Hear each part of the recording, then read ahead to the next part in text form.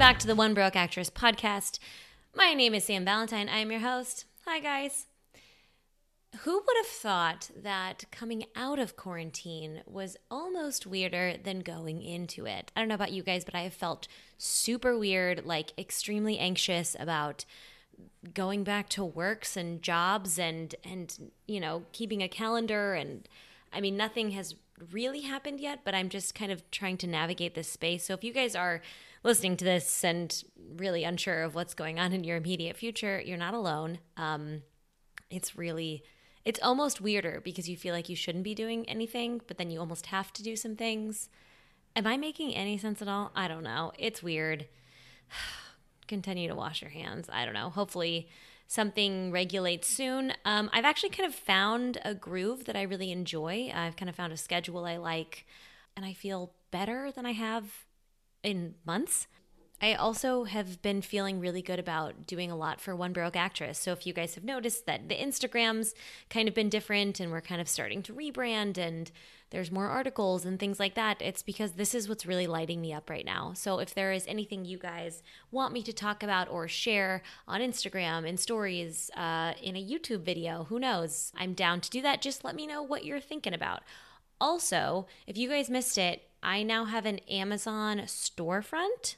I had to apply to be an influencer. Let me tell you, that was weird. But anyway, now that I have that, all of the products that I talk about that I use to self-tape or to do this podcast or, like workout stuff or around the house things are now on my Amazon storefront. So you can just go and buy them straight from there. I think I get like 1% of what you buy. I don't know. It's pennies, but I just wanted to put it all in one place for you guys. That's not like 1,000 links. So you can check that out in my Instagram along with any new posts that are going on there. I think that's it for paperwork versions. Guys, if you haven't rated the podcast yet, come on. Rate, review, subscribe. Rate, review, subscribe. And then share it with your friends because we all are going to be in this for the long haul over the next 6 months, year, I don't know, but we're going to need each other now more than ever. So share this podcast with a friend, especially one who might be looking for a fantastic freaking manager. Which brings me to today's guest. Guys, Matthew Kaufmann of MRK Management actually found me because if you remember Leah Hubner's episode on headshots, she mentioned a fabulous gay manager who really gave her start. And he heard the podcast, he reached out, and I could not be happier that I met him because he is a light. He is the kind of person you want to talk to about your career. I felt so excited and invigorated after our conversation with the possibilities of the future, which is really cool because I haven't felt that in a long time. Matthew is hilarious. He is young, he is motivated, and he is very realistic about what it takes to be a manager in this business. He's super open about talking about his side jobs, about how much it costs to be a member of Breakdown Services, about what it's like to actually handle talent. This conversation is super real, super personal, and I can't thank him enough for it. We also talk about things I don't know a lot about, like what actually goes in a pitch email from an agent or a manager for a role to a casting director, how hard it actually is to get your start as a rep in this business, kind of the things that can sideline you, the money issues. It was incredible to hear these things. It's very similar to the issues that we go through all the time. Matthew really opens up about what it's like to represent his close friends, what his commonalities are with talent that's really stuck with him and done great work throughout the years, and what he's looking for in new talent. He also talks a little bit about his brand consulting that he just started doing, his rebrand of his business, and also what he foresees for actors in the coming months. This is a great episode, you guys. I think you're going to love it, and I feel like Matthew's going to be flooded with emails after this, so guys, without further ado, please enjoy Matthew Kaufmann of MRK Management. All right, cool. Let's chat. Oh my God, let's do it. I feel like I already kind of know you because we got to talk on the phone yesterday, which was lovely. Yeah, but right. Will you tell me a little bit about how you got into management as a business? Yeah, it kind of fell in my lap, I would honestly say. So I've been in LA now for 7 years, like I think 7 going on 8 maybe. And I'm from Chicago. And I went to school in Michigan State. And after spending some time in Chicago being an actor, like I graduated with an acting degree. I just kind of fell out of acting. It just wasn't really inspiring me anymore. It wasn't really my passion. So my other degree was in PR and advertising. So while I was in Chicago, I worked for a boutique PR company. I worked for a top chef, celebrity chef. I worked for different nightlife and hospitality venues. And by the time I was kind of done with Chicago, I was like, I think Los Angeles is going to be the thing for me. I don't know why. I don't know what's making me feel that, but there's something energetically that's calling me there. I felt like all of these tools I had had monetary value in Los Angeles. Like, I'm like, I need to be working in entertainment. I know that's going to work out. So when I moved here, maybe like a month or 2 months after living here, I went to the Universal NBC showcase with a friend of mine from college who's a total spiritual gatekeeper. And every time I'm around her, something magical happens. And I happened to sit down next to this older woman and started chatting with her. And it turned out she was a talent manager. And then it turned out that she was from a town like 10 minutes down the street from my house. And we just had so much in common. And she was like, I was like, you know what, I'm thinking of maybe being a talent manager. And in my head, I was like, well, you know, all my friends are actors and all I know is actors and I know business for actors. So maybe that would be the right decision for me. And she's like, well, I'm looking to bring on somebody. So why don't you come over to my home office and we can chat?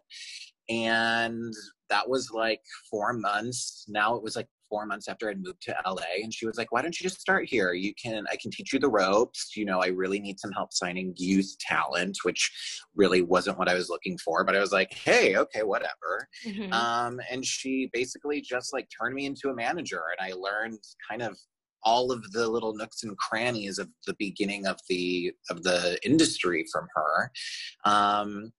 And next thing you know, I just started signing all my friends. I was like, oh, okay, let me sign this girl. And I've known her since the first day of college. And let me sign my other friend, Caitlin. And she's from college. And let me sign my roommate who I'm living with now because he got his MFA in acting. And then that just kind of like started to grow and grow and grow. And then were you signing them to the agency you were working with, or were you signing them to personally yourself? Yeah, to the management company that I was working with. Yeah. So then they became my clients and I was splitting commission with her. And then I was also like servicing her clients at the same time. So I was learning and submitting breakdowns. And then I scouted 2 youth talents and one went really far in the time that I had him. And I booked, like the first booking I ever got was the Blackish pilot. Wow. And it was crazy because that happened like right after I started managing. And it was this breakdown that was completely obscure. It was just like tour guide, no breakdown, no description, no gender, no race, no age specificity. And I submitted my first client, Michelle, who's my friend from college, and she booked it. Yeah. I'm familiar. I'm familiar with Michelle. Yeah. Okay. Yeah. Michelle has been like with me since day one. I call her my original muse because we've known each other since literally the first day of college theater class. Like we played Riff Raff and Magenta in college together. This is crazy. That is so crazy. I'm curious. I'm going to take you a little off topic for a second. How it is, because I think sometimes people are afraid to work with their friends. And so managing your friends, does it ever get complicated because you still have a lot of these clients? So does it ever get weird that they're your friends, or does it make it better? How does it work? Yeah, it's a little bit of both. When I first started, it was like, okay, where am I going to find clients? Okay, well, I'll do my friends. And that was before I was really like much further along in my career and in my business, when things were getting a little bit more serious and I was bringing on more clients and then they were part of the more clients. But and in time, I've learned the lesson of kind of like, don't sign your friends. Mm-hmm. Like, I feel like my first client friends that I signed are my rock solid clients. And then since then, I really haven't signed anybody that's been like a friend, because then you kind of feel like you're doing a favor instead of being like really passionate about that person. Now, if I had like a friend that I was super, super passionate about, I'm like, I don't know what we're waiting for. Like, I'm going to get you to work. That's a different story. But it's easier to not have that deep friendship relationship with your client because, you know, when things get stickier, when you have to lay down the law or you have to like be kind of strict with them about their tape, you know, you have to balance like, okay, you're my friend and I love you and I respect you and I'm here for your creative journey. But at the same time, I'm running a business and I need this level of quality and I know this isn't going to get passed. So it's like, that's a delicate balance. I think for my friends that I have that are my clients, we talk about it a lot. And I think we've really through, you know, the people who are my friends I've been representing now for like 5 years. So we've really worked on what that relationship is.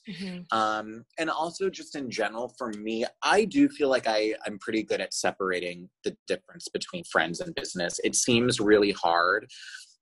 But, you know, at the end of the day, if my job as a manager is to get them out, well, and I need to know everything about them, well, I'm going to know everything about my friends. I'm going to know everything about how to submit and pitch them and position them in the best way. I'm going to know what the best work that they do. So I think it's a double-edged sword. I think I've certainly learned, I've certainly had friends that I signed that I had to go back and just be like, I can't be your manager. I'm so sorry. Like, I just don't think this is the right business decision for us because we're such great friends. And I don't think we're necessarily in line as business partners.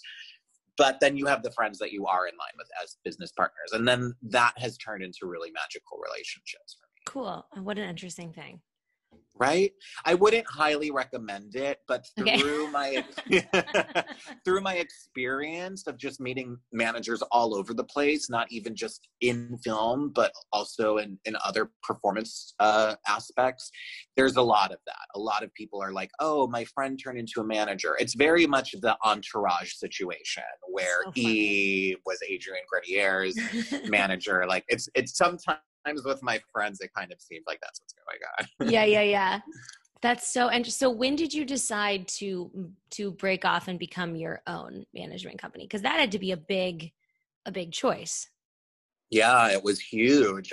I still am like, I was talking to you yesterday, I still a little bit feel like I'm recovering from that situation, but also like still working on owning my power in that. That happened about 2 years to the date today. And happy 2-year anniversary. Thank you so much. I mean, woo! There's no breakdowns coming down, but it's a nice time to like sit and reflect about that. Yeah, so after I worked for that woman for a year, I decided to leave and expand and like kind of grow in my own way. And I joined a company where I was at for 3.5 years.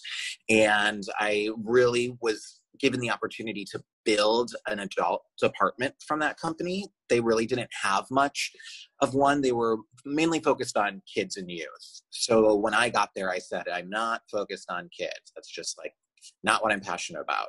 So they really gave me the free reins to start building. So then I really started to go out and scout actors, and I was doing those like 5 manager workshops, which we can talk about later because those are so exhausting. And Great, I'd love to talk about them. And so not real, and that was a learning experience for me. And it's just signing and signing and signing. At the end of my time there, I had 3 actors on pilots. I had an actor who I had on exclusive contract with CBS. I had booked actors in huge studio feature films. I booked like 5 actors in 1 year on Geico commercials, which was crazy. I know. It was like I was doing all of these great things, but it was kind of covered by this company. So I felt like, every time you always have to level up and do the next thing. So after, some things went down, I decided I really thought I wanted to work for other companies. Like I wanted to make this next big step. I thought with 3 actors on pilots, and some of the pilots were really hot. One of my actors was recognized in the Hollywood Reporter as being ABC's most rewarding casting find. Wow. So during this pilot, yeah, it was wild. It was like all of these things, these great things were raining down on me during this pilot season, but I was so stressed because I knew I needed to leave, and I knew I needed to get out of my situation, and I really wanted to level up in my own career. So I fortunately just had some mentors in my corner that I was really blessed with, and really saw me and were supportive, and were like, why don't you, after interviewing for a bunch of companies, nobody was really offering me a job, / I wasn't really interested in anyone. It just, nothing spoke to me as a human, as an individual. And I think I was a little too focused on like, oh, get that Beverly Hills office, get that desk, get that assistant, get that life, which is so not who I am, and so smoke and mirrors to really what Hollywood is. And I totally fell for it. So then I just decided, I meditated on it. I got Reiki treatment on it. Like, I literally did all of the things to help me find clarity. And like, that's some crazy story. But I left. I just decided to leave against a lot of words of others, but also like, learning that my body, you can feel in your body, and I think actors can really relate to this, or anybody who's energetically connection, when something is not right, you can feel it. Your hair's falling out, your skin's breaking out, you can't sleep, you're gaining weight. All of these things are your body reacting to stress or it's like literally struggle. Everything you said is what everyone's doing right now in quarantine. Yes, true. Yes, true. And as I'm like, my hair is falling out. I just shaved my head. I decided to leave. I decided to go on my own and just see what happened. And, when I left, I had no money and I had no other job prospects. Starting my own company was something I never in a million years thought I was going to do. It was never something I thought I was interested in. I never saw myself. I was always like, work for a company and get a great base salary and great commission and get all of that taken care of, compared to like here, I have to create all of that and start it all. But I think what it was I was most fearful of that journey. And obviously on the other side of fear is your biggest success and the things that you actually want. So I took that lesson for myself, and it was hard. I had no money. I had no job. So I got 2 serving jobs. I was mopping floors literally during the day at a bakery. And at night I was working at a restaurant in West Hollywood, while also like click-clacking on my computer and building a company. And I feel like this is what we don't hear about, is like reps going through the same struggle that actors go through. Oh, 100%. I mean, and I've had these conversations. Many reps who've started their company, it's the Steve Jobs factor. They start from their kitchen table. They start from their garage, and it's not pretty because we only work on commission. So, it takes a few years for like those commissions to kind of start collecting and coming back, that you can create a life for yourself that's sustainable. And at the beginning, it's like, okay, well, I'm not getting breakdowns yet. So how do I even get clients to book on projects to then make money? And then how does that money even get to me?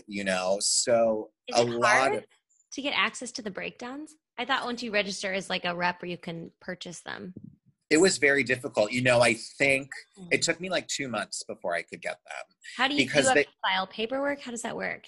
Yeah, you have paperwork. They ask for references. They ask for your history. Like, they want to know that the people at breakdowns want to know that you're not an actor, and you're not an actor that's going to get these. Because even when I first started managing, I would have actors that would email me the full breakdowns and be like, oh, I should go out for this. And I'm like, how are you getting these breakdowns?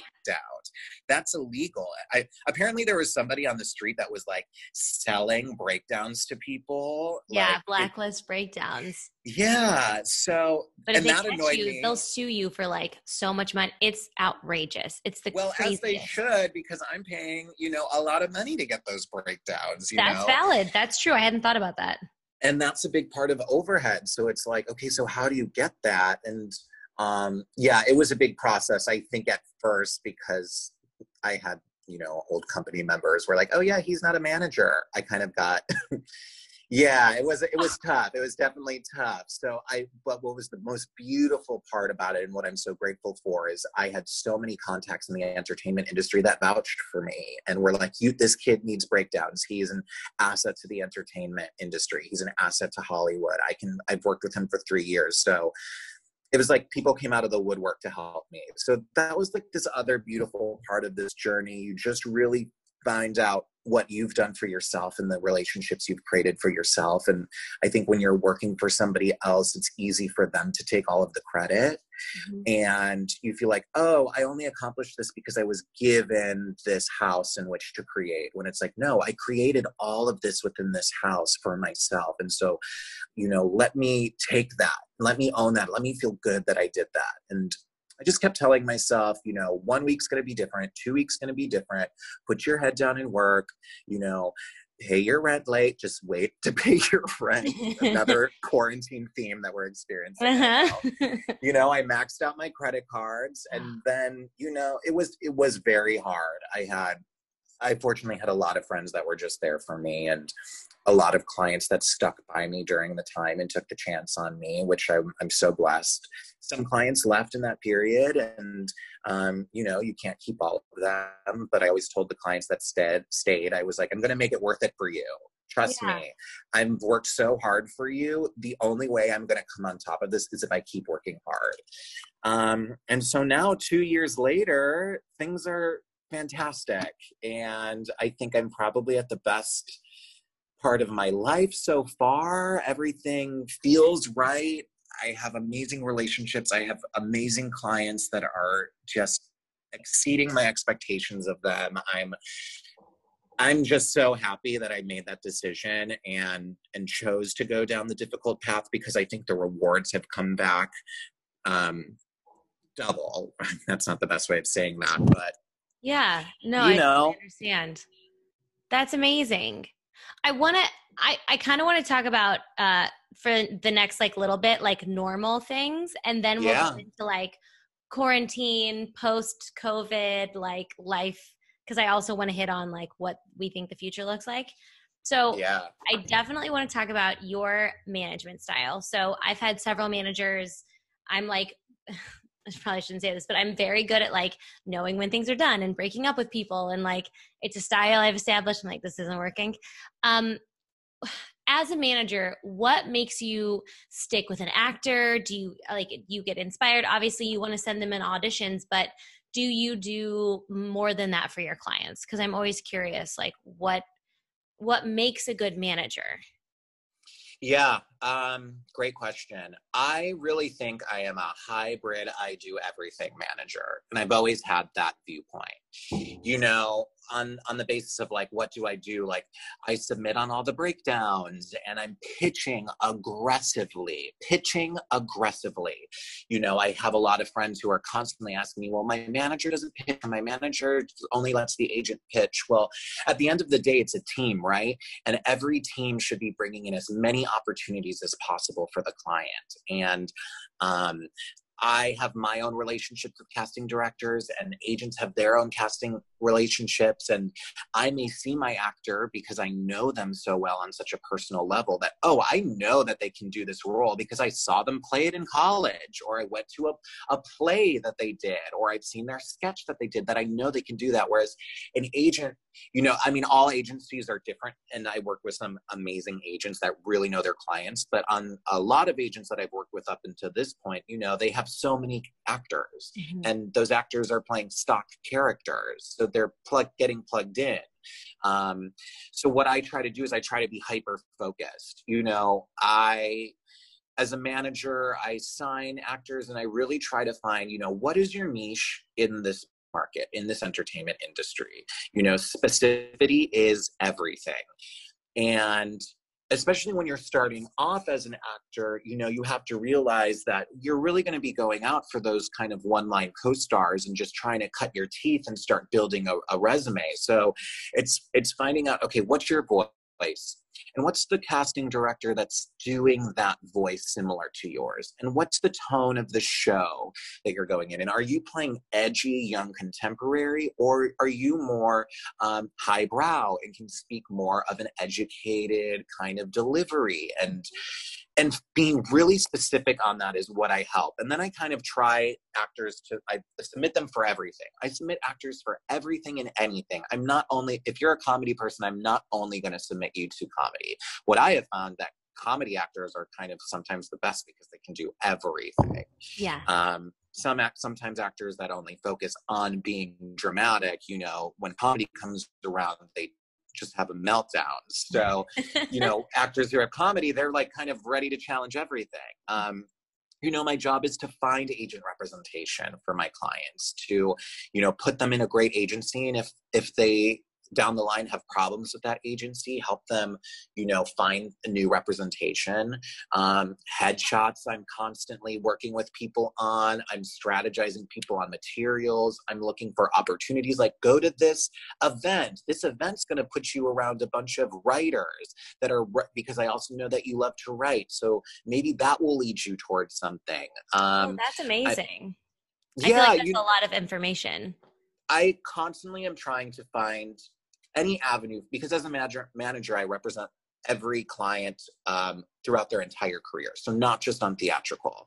I represent them on commercial and voiceover and maybe print and modeling. And depending on what they specialize, maybe they're a writer and they have like a feature film that they're trying to get in front of people. Well, writing isn't necessarily my specialty, but I can navigate and meet people to get them in front of those writers.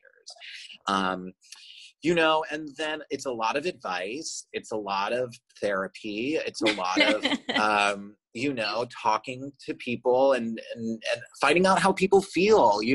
I think one of the biggest things, this is probably one of the biggest things. So many actors are scared of their reps. And so many actors, you ask them, what's going on with your manager? And you're like, I haven't talked to my manager in 3 months. Or, oh, I don't know. My manager sent me out for this, but she said she's really busy. Or he said he's really busy. I think it's crazy that you haven't talked to your client in such a long amount of time. Every manager, I think, should be 100% accessible to their client all the time. This is what I think of it. Is like, okay, this is my job, this is my career, this is my company, this is how I'm going to make money from this. My job is to be available 24/7. Mm-hmm. It has its downfalls, and sometimes you do have to put, some boundaries up, but, when an actor needs you, an actor needs you. And an actor needs support. They need to know they have somebody that's in their corner. They need to know that there's a strategy in place, that they're going in a direction and they're just not off in the abyss, because then they get lost and then they don't feel like they have purpose, or that things are happening for their career. And then, the sabotage starts coming in. If they don't think that they're going in the right direction, oh, well, this isn't happening and my agent isn't submitting me. And I mean, it just is like this house of cards that falls. But if there's constant, right? But if there's constant communication and there's love coming from my side, but also being, direct and also being business oriented, I think that's another thing, is me really helping them see what goes on our side of the table. A lot of times actors don't connect, like, okay, I go into the room and I do a great job. Okay, so I'm going to get the part. Babe, there's a lot of other players in play, and you did your part, but now it's up to 10 other people to do your part, and hopefully we hope that they're in your favor. So I think that that's a big thing, because so many times, like, actors, they just don't know because nobody talked to them or told them about things. Yeah, I feel like there's often a sorry, I have 3 dogs. There's often a big gap in communication past audition and booking, and then it feels like that's when you're supposed to talk. I feel like early on, especially, you're taught to talk when you're going to make money, kind of a thing, right? Like if you're not making money, you're not an asset, that kind of a thing. So it's hard to approach her up and be like, hey, how are you? Or like, what's a good way to maintain connection and conversation that's not all about, where are my auditions? Where are my bookings? Because I think that's where a lot of actors come from sometimes, because they don't connect with their reps. Yeah, well, it's also like, okay, when you sat down with your rep and met in the first place, what was the main thing that you're always going to connect about something other than the industry, right? You're going to have a spiritual connection. You're going to have dogs that you're going to connect about. You're going to be watching the same TV shows. You're going to come from the same city. You know, we are humans, and like me, like I'm still working at a restaurant. I graduated from the same college you did with an acting degree. Like I've been out here on the hustle for just as long as you have. We have so many things in common. Mm-hmm. So I think when you're picking up the phone or emailing and you only want to talk about business and you haven't like sometimes it's nice when a rep's like, hey, or someone calls me and they're like, hey, I just saw this is a great TV show. Have you been watching this? I don't necessarily want to be on it, but I don't think this is for me, but this is fantastic. I mean, I think it's fear. I think ultimately the common denominator is fear. If you are fearful of what you can talk about with your manager, or like, okay, well, what do I bring up that comes off in like a tone that doesn't make them seem that I want something or that I'm needing, like, that's just too much. That's overthinking it. Just like, be open, be present, be positive. And, a manager knows if they're not getting you work. A manager knows if they're not having success. I have a great handful of clients that, for the first 3 years of me representing them, they haven't booked anything. And then on the third year, they book back-to-back co-stars in a huge national network commercial. Or 3 years later, they book a recurring guest star on a huge pilot. Like these are true stories. So it's really a long game, what I've learned. There's clients that I've maybe let go or didn't bring with me to my company that I'm like, ooh, I should have held on to them. And because it's such a lot, because then they end up booking something big. But it's a long game. It's an investment. A manager, I think also people are so used to like, okay, you signed me for 1.5 years and like, there's a 4-month out clause. So you can get rid of me or I can get rid of you, instead of realizing, okay, this is a long-term investment. Things do not happen like this in this town. So if you create a relationship with your rep where they know that you're not a jumper, where they know that you are in it with them and you're gonna, obviously we want to get you to work, but you're also patient in the process. I think that develops a good relationship with the rep, because you don't think that every time the person's calling, they're either going to complain or they're going to pull the cord on you, or, it's hard. I think ultimately it's just like, just be a human. Don't be scared. We're all in it's very pandemic conversation, but we're all in this. We're all a team. We're all in this together. When you win, when I win. That's been the fun part about representing talent that's also like my same age and graduated college the same year as me, or on the same come up as me, is like, when you win, I win. When I book somebody on somebody, you're going to win because now I can get you in that room. When you book a recurring guest star or a huge show, that's going to be great because now everybody's going to be looking at my clients, and when that other client does that, now I can get you in that room so easily because I already won. Like it is, I see it as a completely mutual relationship that we are coming up together. Whereas I think a lot of, managers or agents hold their power over the actor, feel like you need me. I'm the end all be all of the gateway to the industry. And I've just never found that effective of getting the best work from anyone, really. I mean, yeah, who works well when they're scared? I mean, I work well on a deadline, but not when I'm terrified. I work well on a deadline too. Yeah. Yeah, we need them so bad right now. Working with agents, I'm curious, do people often get double submitted? Like if there's a role that comes out and you're like, oh, this client would be great for that, and they also have an agent, do you always clear it with the agent before you submit them? How does that work?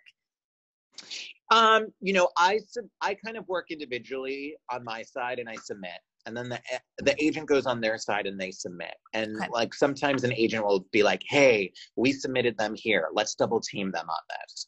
So then they're going to pitch and then I'm going to pitch, because now we've got 2 emails in that inbox and maybe they're not listening. The casting director doesn't really listen to that agent, or maybe that casting director doesn't really listen to me, or I don't even know that casting director. But either way, we're going to double team them. So there isn't this like thing of like, oh, they've been double submitted. That is so annoying. So now we're going to cancel them out, because they could have submitted you at different times, which could pop up differently on breakdowns. They could have, the people who are getting the breakdowns could submit or could change, the casting directors can change to be alphabetical, that they're looking at what rep sent it. I just learned about this on a podcast I did earlier this week about how, like, because we're all told, like, have a slate shot, it brings you to the top. And the casting director was like, nah, I order mine however I want to. I was exactly. like, okay. Yeah, it makes no sense. Like, it could be alphabetical, it can be time, it could be by rep. Mm-hmm. You know, some casting directors might just look at their favorite reps first before they start seeing who they submit compared to seeing everyone else. So if you happen to be a rep that's kind of got win back to backs with that casting director, chances are they're going to respond to your email or submission more. I mean, there's been plenty of times where I've submitted my client, I've pitched the client, and then the casting director is great. Look out for the audition, it's going to come through the agent. And then the agent gets the appointment. Or a lot of my work has been through my submissions and my pitch, and I know client on it. And I had a conversation, but the agent got the audition. So sometimes it's just like they'll see the double submission and they just choose where to route it. Got it. But it doesn't sound like a bad thing. I'm submitting on it. No, it doesn't. I mean, that's the whole point of having, you know, a larger team and having 2 people on your team. Everybody's bringing something different to the table. Yeah. And my favorite relationships are the ones where we're like, okay, I'm on this. I'm talking to this executive about this pilot right now for NBC. This role came out. Do you have anybody there? I was like, oh, I actually went out to cocktails with him the other night. So why don't I call him up and see what's going on for that? Like, everybody has strengths, and having a team that just works like a tight knit, like, then you're going to book something. Something big's going to happen, and then we can start focusing on what comes after that. What's usually in those pitch emails? It's super short, super short. And that's something that I'd recommend for actors listening if they're pitching for reps. Like, keep it short. We know what the email's about. You're trying to get rep. I heard a saying recently, and it was, be bright, be brief, be gone.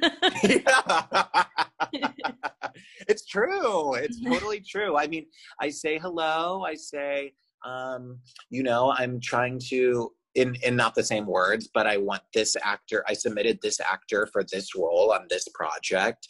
I give them 2 quick sentences about, you know, if they book something or what they're working on or what their type is, like if they're scraggly, smart ass tomboy, or, you know, plus size Midwest model, or, you know, I have a kooky, quirky Carol Kane, Judy Greer type, like trying to give a little bit of a specific moment. And then I just link their reel and link their Actors Access page. And, you know, you just hope that they respond to you. I've been really lucky that a lot of my pitches are getting responded to.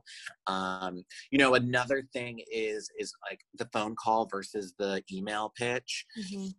It really varies. I think we're now living in a time where people don't want to be talking on the phone. Like, if somebody's calling you, like if you're sitting here and your phone starts ringing, like the chances of you picking up that phone is like, it's so invasive almost, let alone if somebody FaceTimes you. Oh my God. I mean, all these rogue FaceTimes I'm getting during quarantine, I'm like, a girl needs some notice.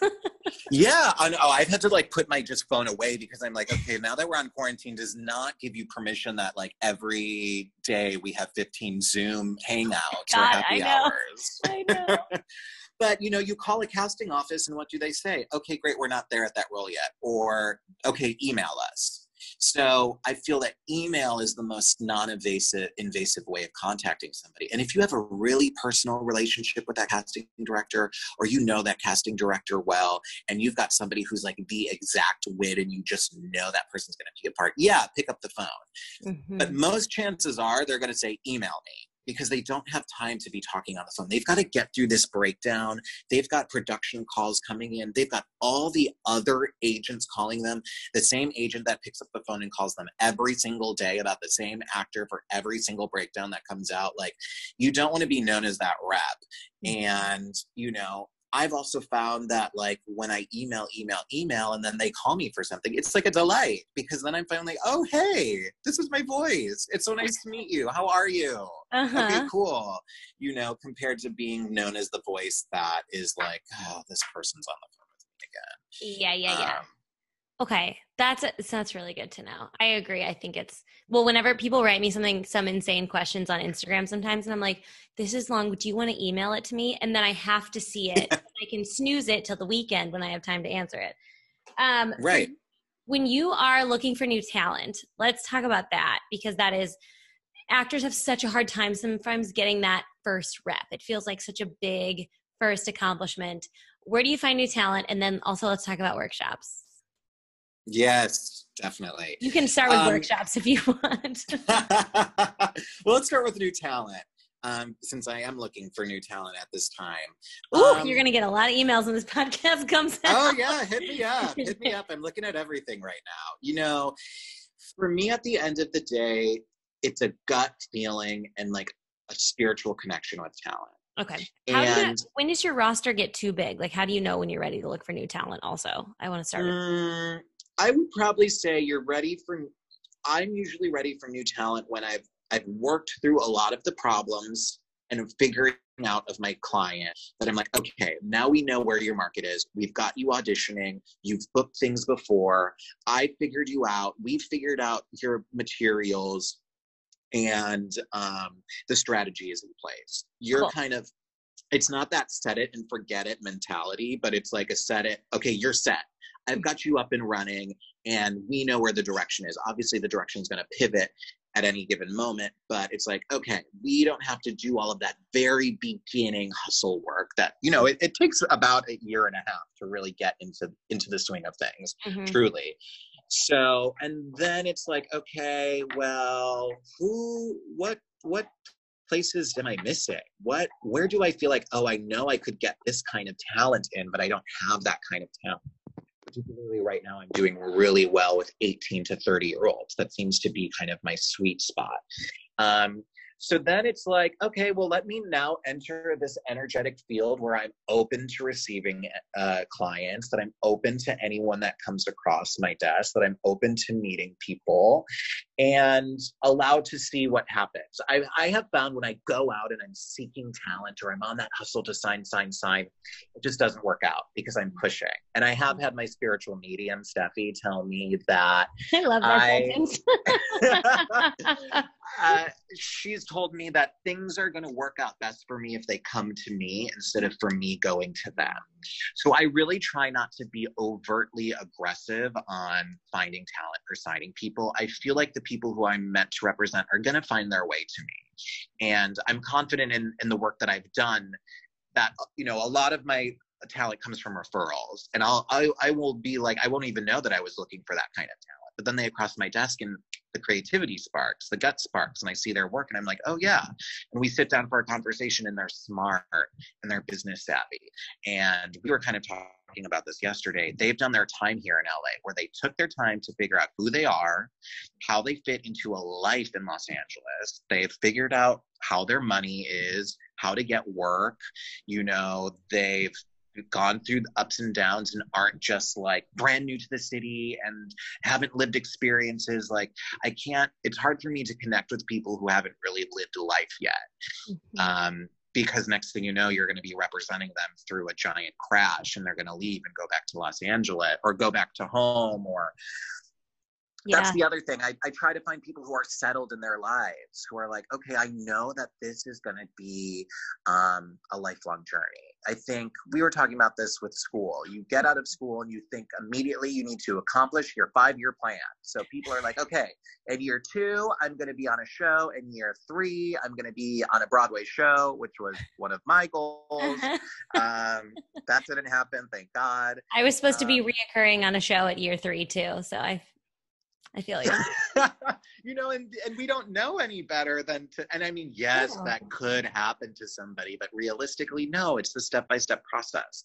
So I don't know what brought me to that, but it's like getting out of school and learning to be a human and learning to how you fit into this world and then how you see acting as a part of that. Having that dialogue and being able to talk to me about that shows me so much maturity in who you are as an actor and as an artist, shows me that you're going to be able to make it the long journey, that you're going to be ready for the ups and the downs. And trust me, there's so many downs. Like, I mean, you think the rejection for you as one actor is a lot. Just think that while I'm telling you that you didn't get it, I just told 3 other people that they got released from their pin, that they didn't book the test, and that they got edited their guest star got edited out of the episode. Oh, So, and that has all happened to me in a day, I swear. oh God. So, the rejection's out there. So how do you deal with that rejection? And you can see that in that interview. I think for me now, really focusing on diverse actors, or really as a queer manager and a queer person, LGBTQIA representation is extremely important to me. And I'm really trying to build out that part of my roster as more opportunities come out. But really, like, younger talent. I represent a few older character actors that I would say in their 40s, but that's really a difficult market, and to anybody who's in that market that's listening to this, you have to understand that and even for, like, I was watching Little Fires Anywhere, and those kids are everywhere, and the kids are like, what, 15, 16? So by the time that they're in their 20s, they're going to have a huge list of credits. Right. So when you're a 20-year-old going up, when you come to this town and you're 23 and you're going up for those big roles, you're going up against these kids who are like living in Hollywood for a long time. And these casting directors know, and they don't really tell us that when we're entering this business. Oh my God. No, I wish I've lost so many roles to people who have been Disney kids since they were 10. And I was playing in my backyard in the woods in, like, Kansas. Right. Like, there's nothing I can do.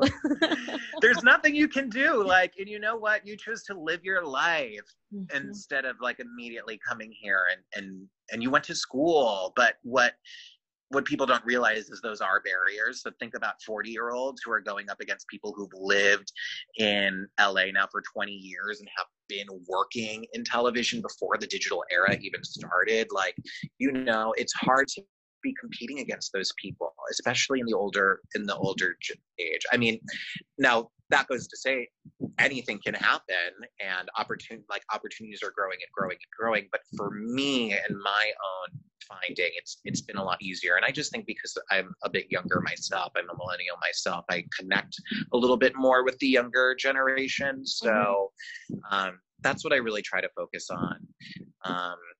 In terms of acting workshops, I mean, what do you want to know specifically about acting workshops? What do you think is the thing that people what kind of questions do you and your friends normally find from it? They don't know. People have struggle understanding if they're worth it, if people get actually useful reps out of them.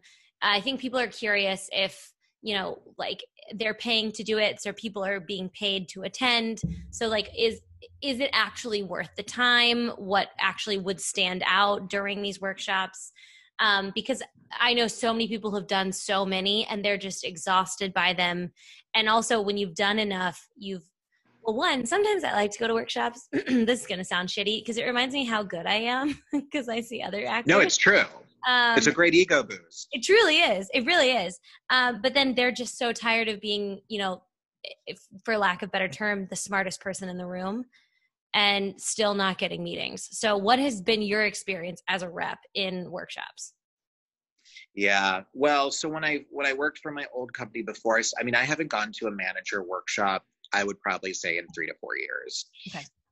Because I agree with you, and all actors, they're exhausting, because a lot of time those workshops are filled with actors who just don't know, and they're not trained, and they're moving to Hollywood to be famous and be a star. And, how am I even supposed to have a kind of a dialogue with them?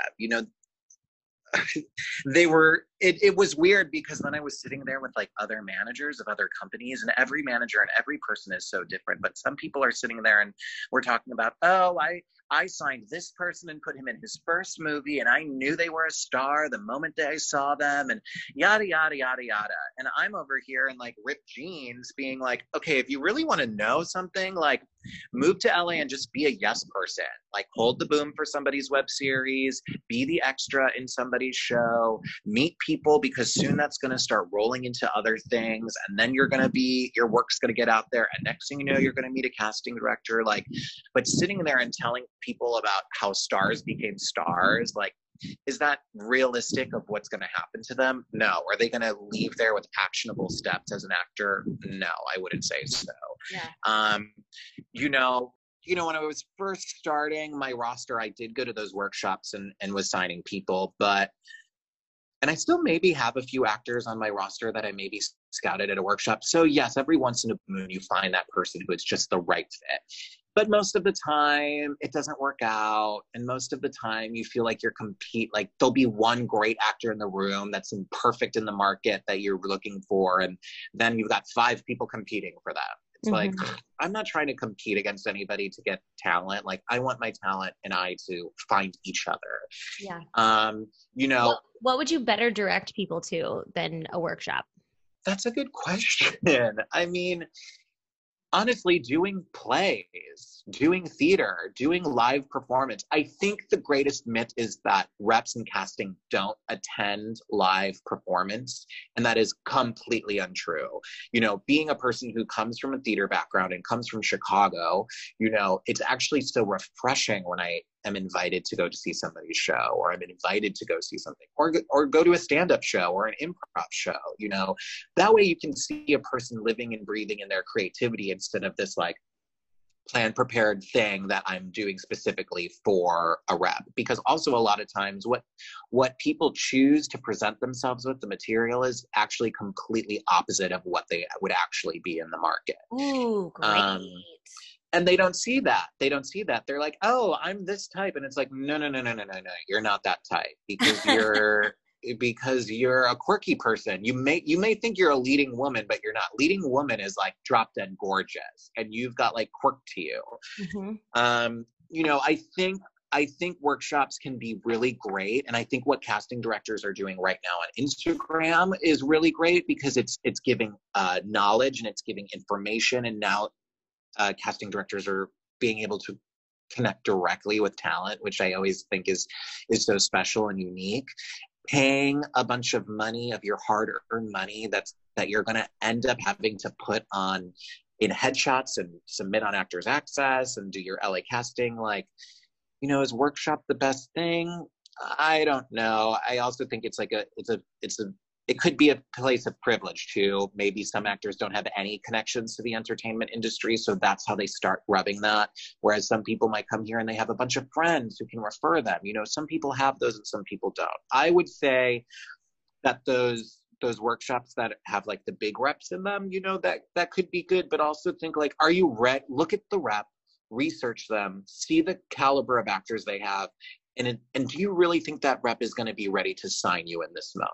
If you don't have any credits on your resume and you're, you know, like a normal type, I hate to say this, but just like a Caucasian guy or a Caucasian girl, like it's going to be hard, you know, and especially if you don't have real material. But if you're a diverse type with something unique, and, you know, they might take a chance.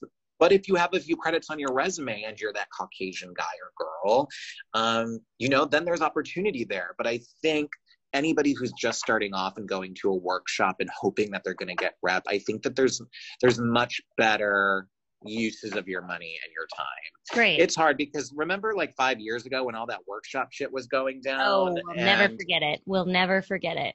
It just turned me so off from all of it. And so many actors and I remember that casting director who was like, if you don't go to my workshop, I'm not calling you into the room. Okay. And I've had that experience and I know what that was. And that's bullshit. And that does not make actors feel good. And that was not a good experience for many of the actors that I was with. So I think you just have to be careful and really research, because some of these places that are doing workshops have really changed their formatting and are really beneficial. But I think you need to look at it more as an informational voyage than it is an opportunity to get rep. Yeah, I think it's a great place to test material and to test stuff, especially if you're not in a class, if that's how you're meeting people.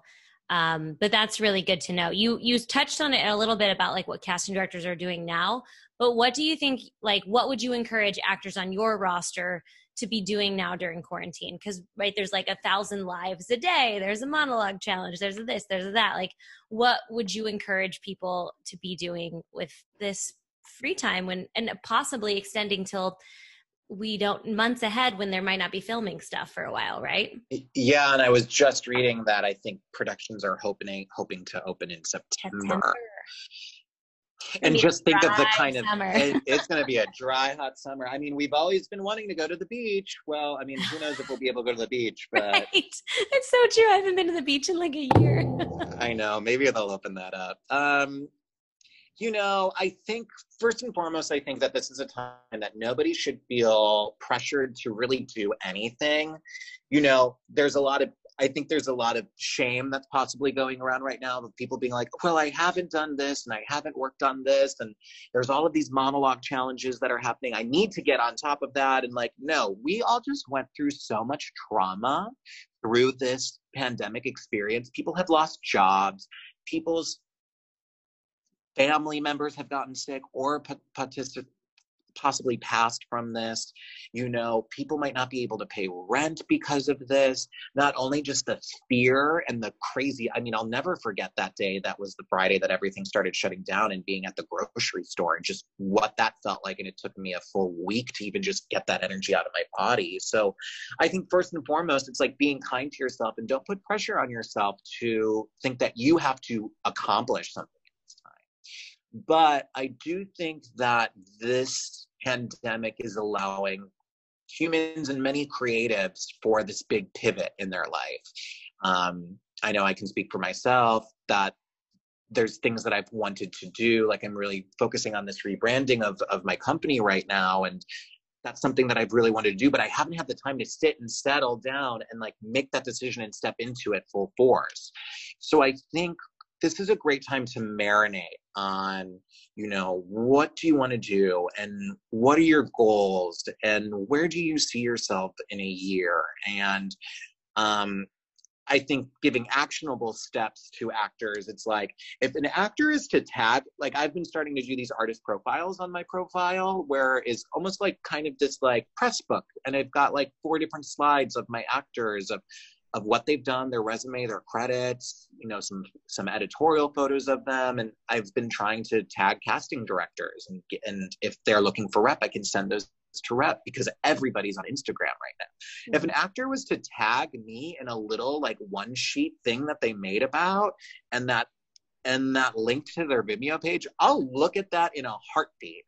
So I think there's a lot of opportunity right now to be branding people and building your networks. Like, before this pandemic, I wasn't following a lot of these casting directors on Instagram, and now I'm following all of them and seeing all the information they're putting out. So now I get to know kind of who they are, what their style is, and maybe build a relationship with them. The same thing is agencies. Agencies are doing all these Q&As and talkbacks. So you get to meet them, and they're asking questions, because I think the longer this goes on, the longer they're going to be like, oh, we haven't been looking for new faces this entire time. We need to come back with a new roster, a new strong roster, and be scouting.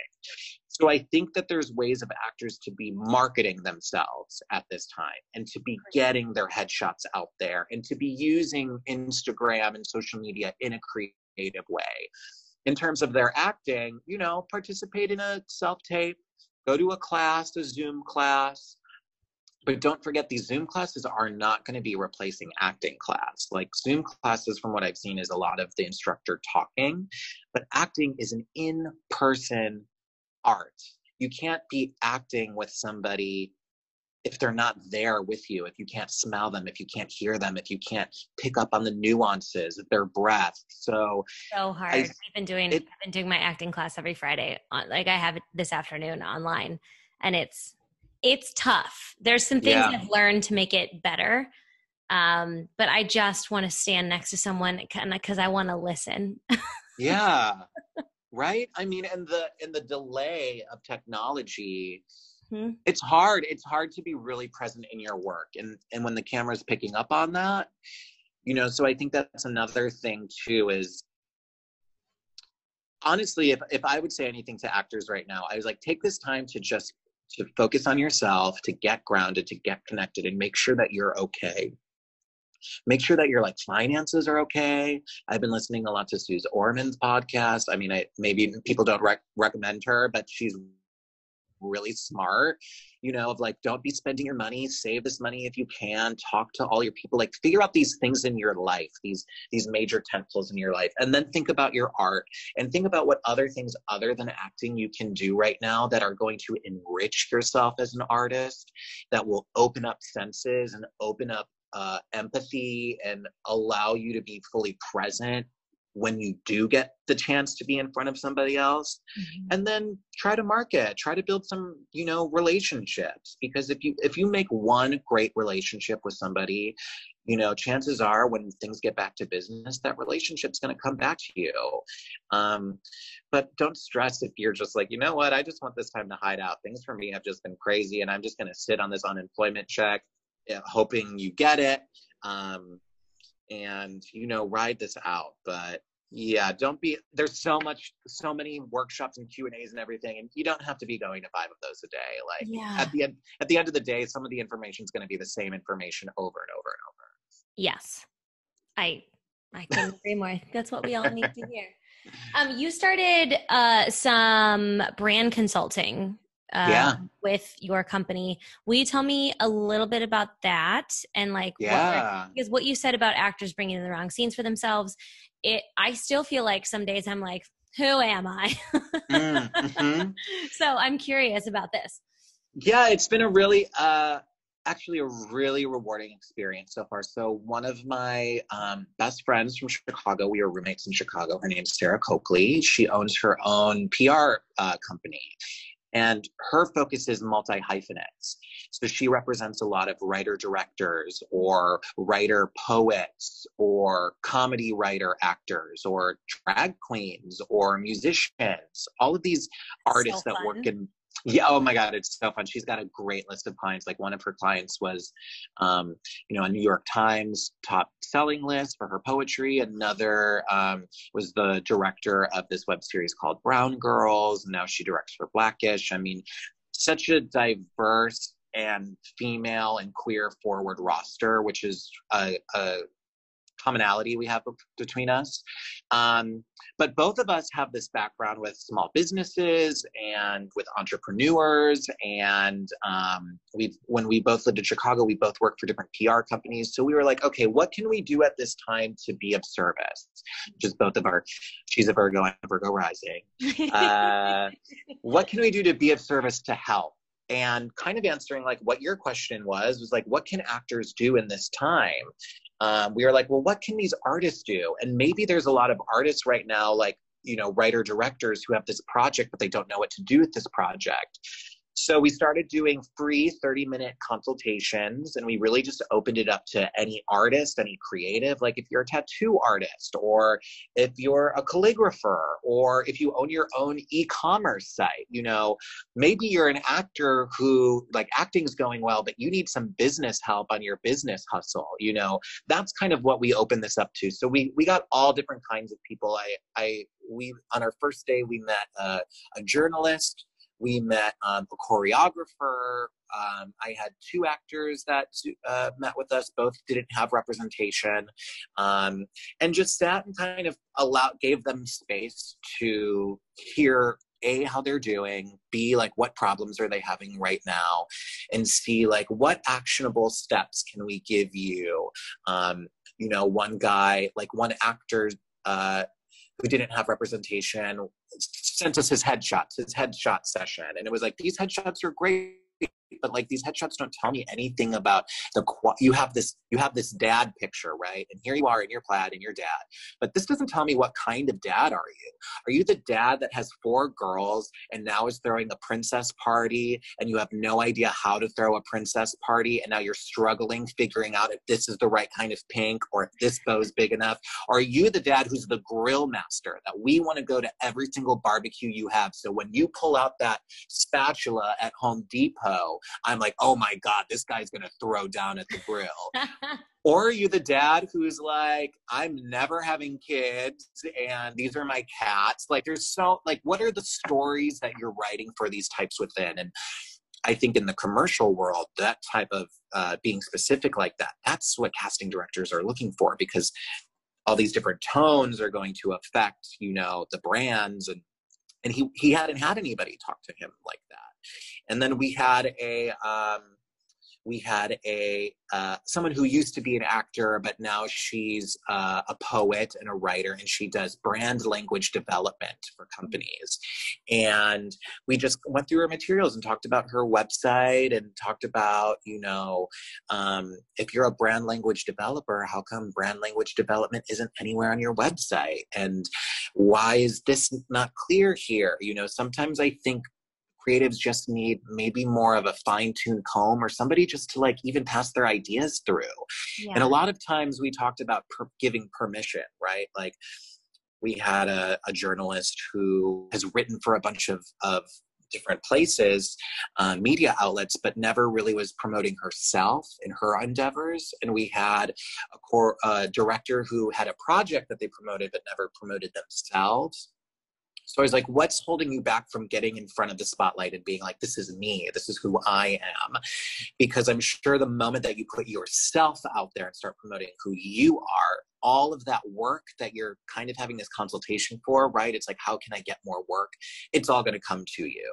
Mm-hmm. And also at the end of the day, it's just nice to have somebody like to talk to and just talk about business for a second and talk about the industry and feel seen and heard. And it was really rewarding. We were like, hey, if even if one person hits us up and wants a consultation, we'll be excited. Well, in our first day, we got like 40 people to sign up. So it's cool. And it allows me to meet more artists. Now I've got a journalist that if any of my clients needs some media and maybe they're a queer artist, I can go over to that journalist. And I think Sarah may have potentially met some new clients. So it's been really rewarding. And also at the same time, it's like we're not taking money for it. It's all for free. If you want to donate, we're making donations to Feeding America. So it's just like, how can now we use our own skills in this time to be of service?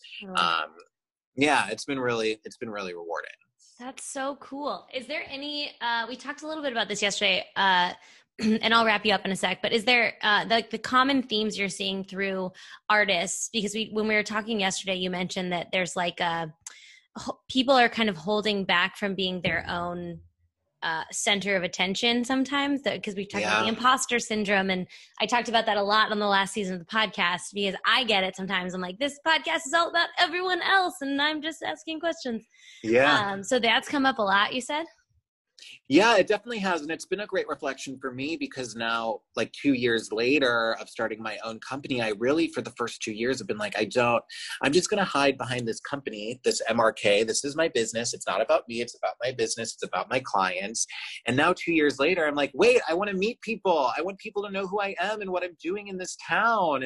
And I want to hear your stories. And I want to meet you. I want to collaborate with you. So let me finally own my own strength and my own courage and get out there and put maybe myself in the spotlight for a little bit, not from a place of ego, but from a place of service and a place of collaboration. I think so many actors, get shy, and there's so many huge egos in this town, and you just know them. The people who are just like, okay, that person obviously loves themselves and they will talk about themselves forever and all the things that they do. Well, I don't want to be like that, because it's not genuine for me to be like that, but it is genuine for you to share with people about what makes you special, in a sense of connection, in a sense of my art can heal, in a sense of I have stories that I've been telling that I want people to see. I think we all kind of forget that we can give ourselves permission to stretch our wings. We feel like we have to stay in line, or maybe if we haven't got to that part of our career, then nobody's going to listen to us. I know that very well. Yeah, it's like there's no time, but everything in this pandemic is teaching me that there is no time but the present. And I think this is a perfect moment for us to remember that, and to not be taking anything for granted, and to not sleep on our light or what makes us special, and realize that there's a mass amount of healing that's going to be happening right now through this pandemic.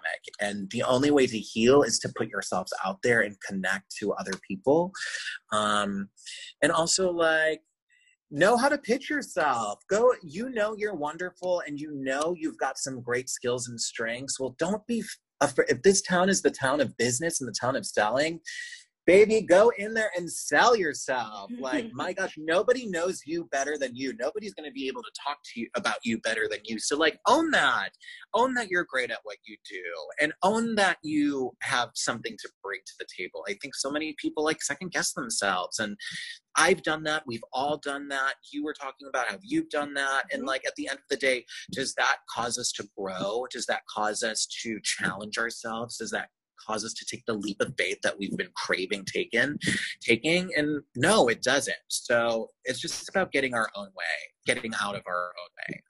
I think this is the perfect time to do it. It's like, take those risky steps right now is really what I want people to know. And it's awesome. That's what I'm doing. I'm like asking all sorts of people who had never asked to be on my podcast. I'm like, casting director, I have no connections with you. Come meet me. And that's how I felt about you. I was like, wait, I'm like, never have done a podcast before. I'm going to go talk to Sam and be like, hey, wait, I'm the gay guy that Leah Huebner is talking about on your podcast. Which is amazing, by the way. If you guys listen to Leah Huebner's episode, she mentioned the man that started her career, and this is him. Yeah. I mean, I love Leah. Leah is just a bright, shining light who just does amazing work.